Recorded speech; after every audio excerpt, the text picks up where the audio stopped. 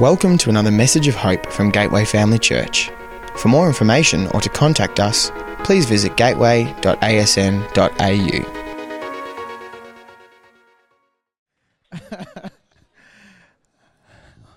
We hate people who are arrogant, don't we? That's why it's so funny to laugh at this guy getting his comeuppance. How's everyone going tonight? Wow. I'm just going to wait a second to see if you guys can get psyched up a bit more. Because I am pretty excited tonight. Who's excited tonight?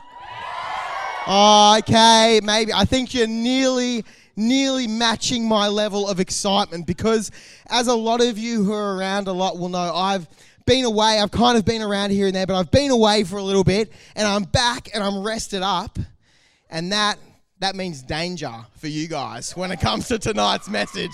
Because I've had lots of thinking time and I am pretty pumped, so buckle up. I want to tell you about two people that I have worked for. One person who I should have liked and didn't like as a boss, and one person I shouldn't have liked as a boss but did like. So, the first boss, he seemed very, very likable. When I first met up with him, he seemed like a pretty nice guy. He wanted to know about me and about the work that I'd done in the past. And when I started working for him, he was really appreciative of the work that I'd done and seemed really nice. And he would always tell me that I'd done a good job, and that was all good. But I worked for him for a pretty long time. And what I noticed about this particular boss was that he always said that he valued the work I did, but he always paid my bills late. That's a warning sign. Not good when your boss pays your bills late. And the other thing I realized when I heard him talking to clients is that I would work really hard on particular sections of shows that I was working on, and he would take all the credit, like he was the one who had done all the work every single time. And I ended up having to fire that boss, basically. I had to get rid of him because I couldn't work for him anymore. Had to fire him. He was no good, paid his bills late. And it was just this weird thing because he'd seemed so nice at the start. He'd seemed good, but it turned out that he was kind of full of himself, and he didn't want to, bosses are kind of involved in making things happen, but they're definitely not the people that do all the work, and he really wanted all of the credit. And he talked the talk, but he didn't really value the people who were doing work for him. Now, let me tell you about this other guy. This is the boss that I should not have liked. Okay, so this guy, he used to work in Sydney. He moved to Melbourne, and I found out why he moved to Melbourne. It turned out that he'd been having some anger issues at his job in Sydney. And so in between working in Sydney and working in Melbourne, he'd had to go to anger management. Now I thought, okay, look, people have bad days, right? That's fine. I get angry sometimes. How bad can this guy be? I start asking around, hey, what do you know about this guy? And I heard a story. Actually, hold on one sec. I want to see if I can find something back here. Right, so I heard a story about this guy, and it involves a piece of aluminium very similar to this one. And the story about this guy goes that when he was in Sydney, the breaking point of why he got sent to anger management by that company was because he got so angry at somebody one time. On events, we build drape walls, like big curtains. And they're made out of aluminium poles that make the frame, and the curtains hang off them. And he got so angry at somebody once that he picked up one of those pieces of aluminium pole and he javelined it across, I'm not making this up, he javelined it across the room at somebody. They dodged out of the way, and it buried itself in a plaster wall. It didn't fall out, it buried itself in so far that it was just sticking out of the wall. Thanks, Delaney. This is the sort of guy who should have rocked up in Melbourne, who I should not have liked working for, right? Particularly if there were draped crossbars flying at my head. But the interesting thing about this guy was that he never gave me any empty praise. He would always tell me when my work wasn't up to scratch, and he would always help me fix it. Whether it was before the show, whether it was after the show, and there was just something I needed to learn, he would always help me out. But more than that, whenever I did something great and he was talking to a client about it, he would always introduce me to the client and say, hey, Singe worked really hard on that. Didn't he do a good job? And when I screwed it up, because I'm pretty good at that too, whenever I screwed something up, he always took the hit from the client for me. He never blamed me for something that went wrong. And he was a boss that I liked working for. So two people. One person who I should have liked, but turned out to be a little bit arrogant and full of himself. And one person who on the surface seemed like he would be no good and turned out to be a very kind person, as long as you weren't on the receiving end of an aluminium pipe. We all want to be liked and admired, right? We all want to be the boss who gets looked up to. We all want to just be liked by our friends and maybe even the members of our family that we get on with. We want to be liked and we want to be admired. But a lot of people fight for that admiration the wrong way, right? They fight to be liked. They fight to be valued the wrong way. And we call that arrogance. Like the guy who's worked really hard to be a brain surgeon, but he can't stop talking about being a brain surgeon. Right, we're not okay with that, are we? That is not okay. But we want to be valued, and I think sometimes we find ourselves in that trap of trying to talk ourselves up or trying to do something to impress that girl you like or boy, whatever, or, just trying to do stuff just to be liked a little bit more. But if I had to sum up my message, this is what I would say to you tonight. And this could probably be the end of my message, actually. These 3 words, this could probably sum up the whole thing. This is the title of my message tonight. You listening? Don't be a jerk. Don't be a jerk.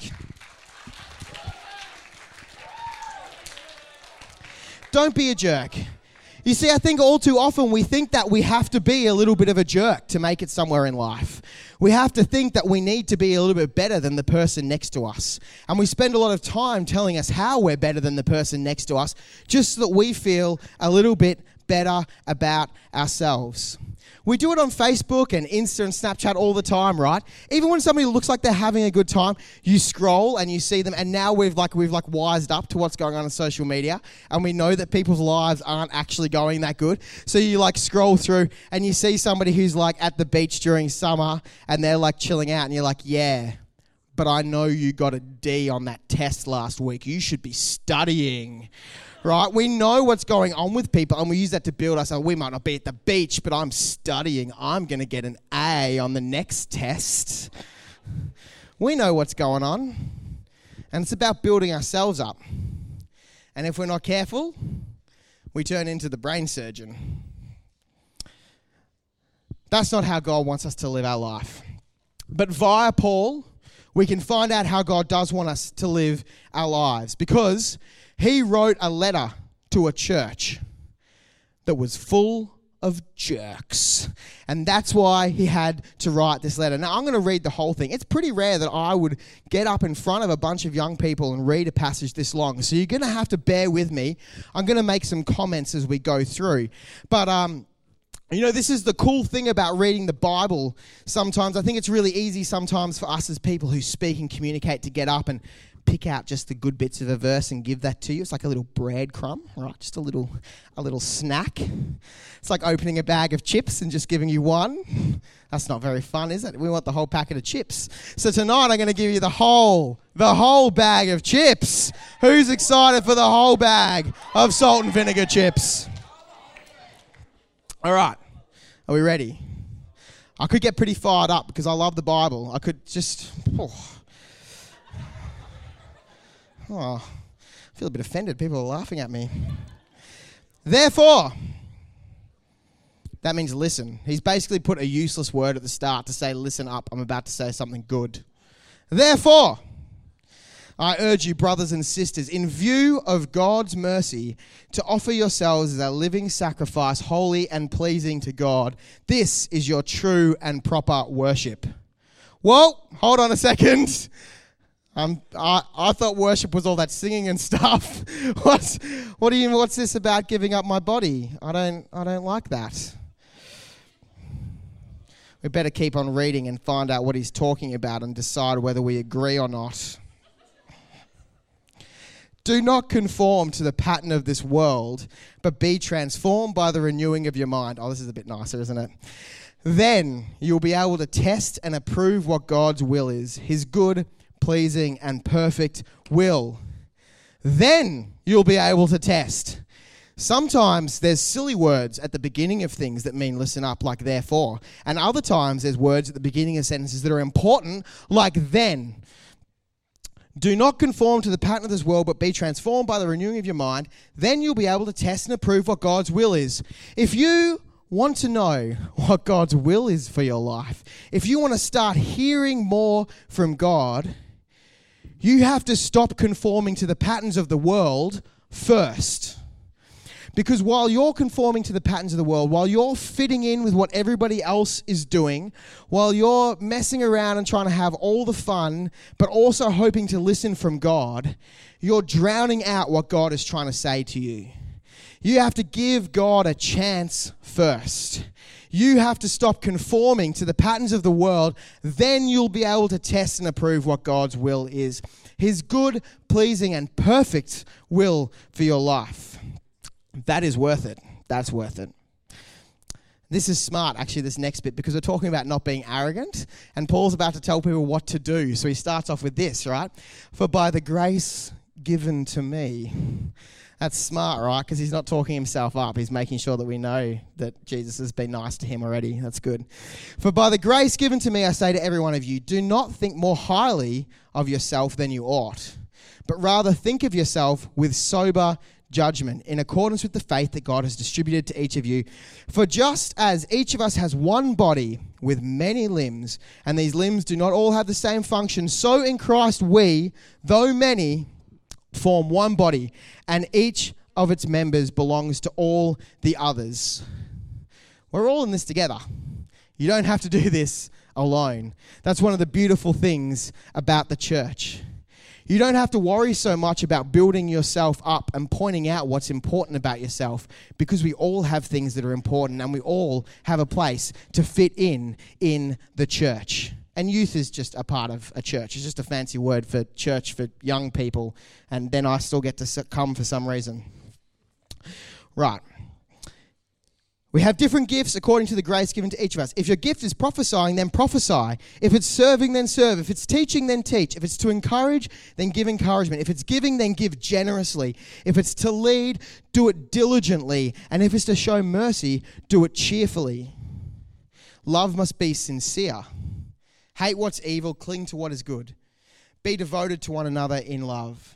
Honor one another above yourselves. Never be lacking in excitement, but keep your spiritual fervor serving the Lord. Be joyful in hope. Be patient in affliction, and be faithful in prayer. Share with the Lord's people who are in need. Practice hospitality. Bless those who persecute you. Bless and do not curse. Rejoice with those who rejoice, mourn with those who mourn, live in harmony with one another. Do not be proud, but be willing to associate with people of low position. Do not be conceited. Do you know what's interesting about that whole section that I've just read? Is Paul could have said it like heaps shorter. Heaps shorter. I'll give you the Spark Notes. Is Spark Notes still a thing, or is that like, okay, I'm going to give you the short version. Don't worry about Spark Notes. I'm going to give you the short version of that. Are you ready? Yeah. Be nice. That's what be nice. That's what he's saying.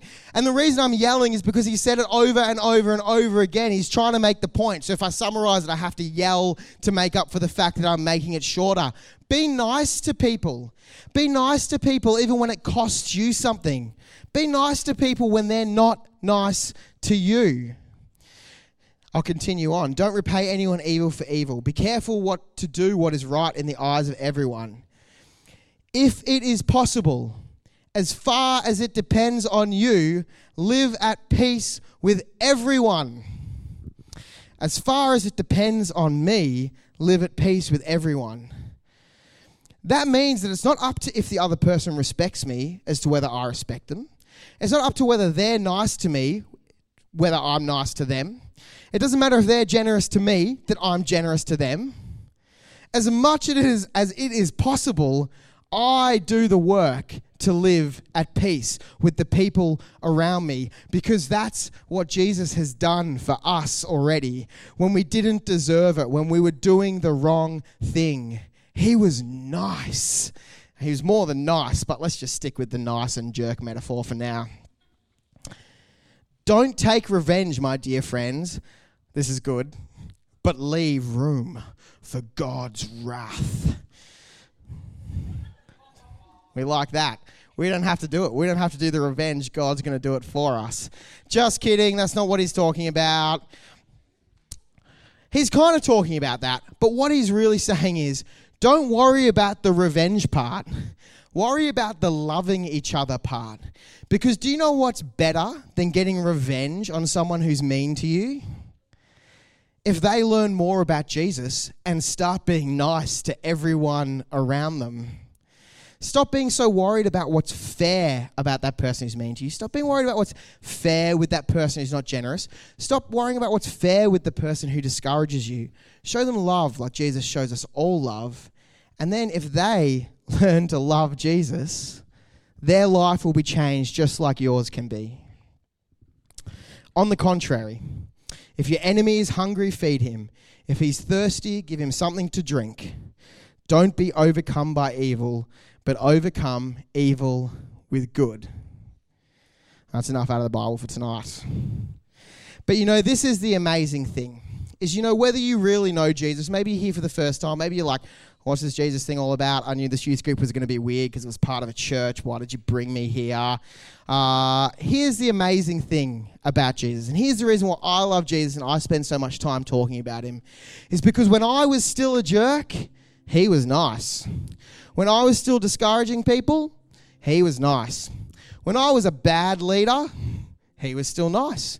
When I really wanted to be a youth leader because it made me feel good about myself, he was still nice. And he taught me more and more how to love you guys more than how I felt when I was doing nice things. So don't think for 1 minute that I'm suggesting that living your life this way is easy. Because it's hard to put those things aside that are hardwired into us. It's uncomfortable to face our pride and say that we're probably a bit too full of ourselves. It's uncomfortable to stop building yourself up and start building others up. Because you might worry who's going to be nice to you and who's going to encourage you. It's uncomfortable to assess how much we really love and need other people's attention and admiration and comments and likes and streaks. It's easy to think nice guys and girls finish last. I have to take what I can get, otherwise I'm not going to get anything. But God says don't live your life like that. You might get somewhere. Maybe you'll get that thing you want. But your heart will be hard. You won't know what it's really like to love the people around you, and you won't know what it's really like to be loved. And we see stories and we see things in the media all the time about those people who make it and are rich, but they're jerks, right? Or those people who make it and have a fast car, but they're jerks. So what do you want to be known for? Do you want to be known for being rich one day? Do you want to be known in your school for being the smart kid? Do you hate the smart kids? Do you want to be known in your school for being the cool kid? Or do you want to be known as the person who's encouraging, even when the other person doesn't deserve it? Or do you want to be known as the person who's supportive to the people who are mean to you? Do you want to be known as the person who's kind? You can go after the things you want in your life. In fact, I encourage it. Take your abilities and do everything you can with them. Get good at doing the things that you are good at. But don't be a jerk about it. Be kind. See, I might be a pastor and you might be sitting here going, this is all about this Jesus thing, but I've had a real job and I know real people as well. So if you're not a Christian, I want to tell you that this is still true. This is still true. People like kind people. People are drawn to people who are encouragers.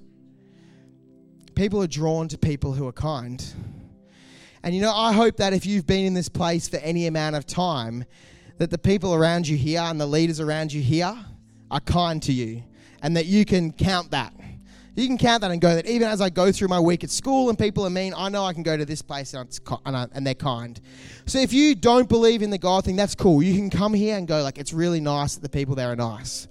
But let me warn you that if that is why you are here, one day you will figure out that the people here are kind because they're following Jesus, the one who is more kind than anybody else, the one who is kind to us when we're at our lowest, the one who's kind to us when we're at our meanest, the one who's kind to us when we've just finished making fun of our little baby brothers and sisters, the one who's kind to us when we've just had a big argument with our mum, the one who's kind to us when we've just failed all of our tests and we're staying back a grade. Whatever it is, Jesus is kind to us all of the time.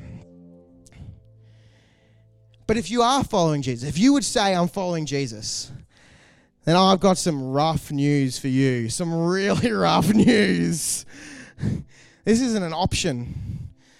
Living your life being kind to others, it's a directive from the boss. Of course, being kind doesn't mean that you have to be a doormat and be walked over all the time. So don't hear that. Sometimes we have to put boundaries in place with some people. But we can be kind when we do that. And we can be as kind as possible as we can where boundaries aren't needed. And so this is what it means to me this week. This is what I've learned about being kind over the last, I don't want to say how many years anymore, over lots of previous years. And this is what it means for me this week. Is I want to always treat others like they're more important than me. I want to listen more than I speak. I want to build others up more than I build myself up. I want to show some extra patience when I don't feel like it. I want to go out of my way to encourage people as much as I can. I want to make sure that somebody knows every day that they're important. And I want to remember to be kind in that moment where it's difficult. And so the only question that remains for you is, what does it mean for you? What would it look like to be 1% kinder this week? In your school, in your family, at uni, at your job? Yeah, sorry leaders, you're in on this as well. What would it look like to be 1% kinder? What would it look like to be 1% kinder to somebody you only kind of know or have never met tonight? Like in the rest of tonight when we go out, what would it mean to be a little bit kinder to the people around you this week? Hey, Lord, we just thank you so much that you are the one who is kind above all others. We just thank you so much that when we stuff up on being kind, that you are always there for us. We thank you that you love us.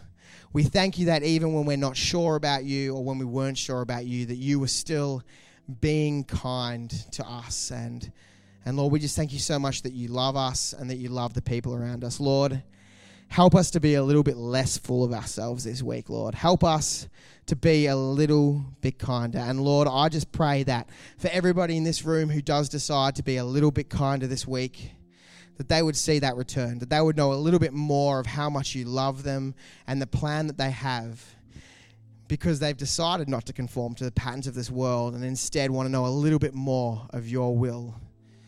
Lord, help us when it's hard, but help us to be kind. In your name, amen. Thanks for listening to this message from Gateway Family Church. We hope you join us again for another great message next week. For more information or to contact us, head to gateway.asn.au.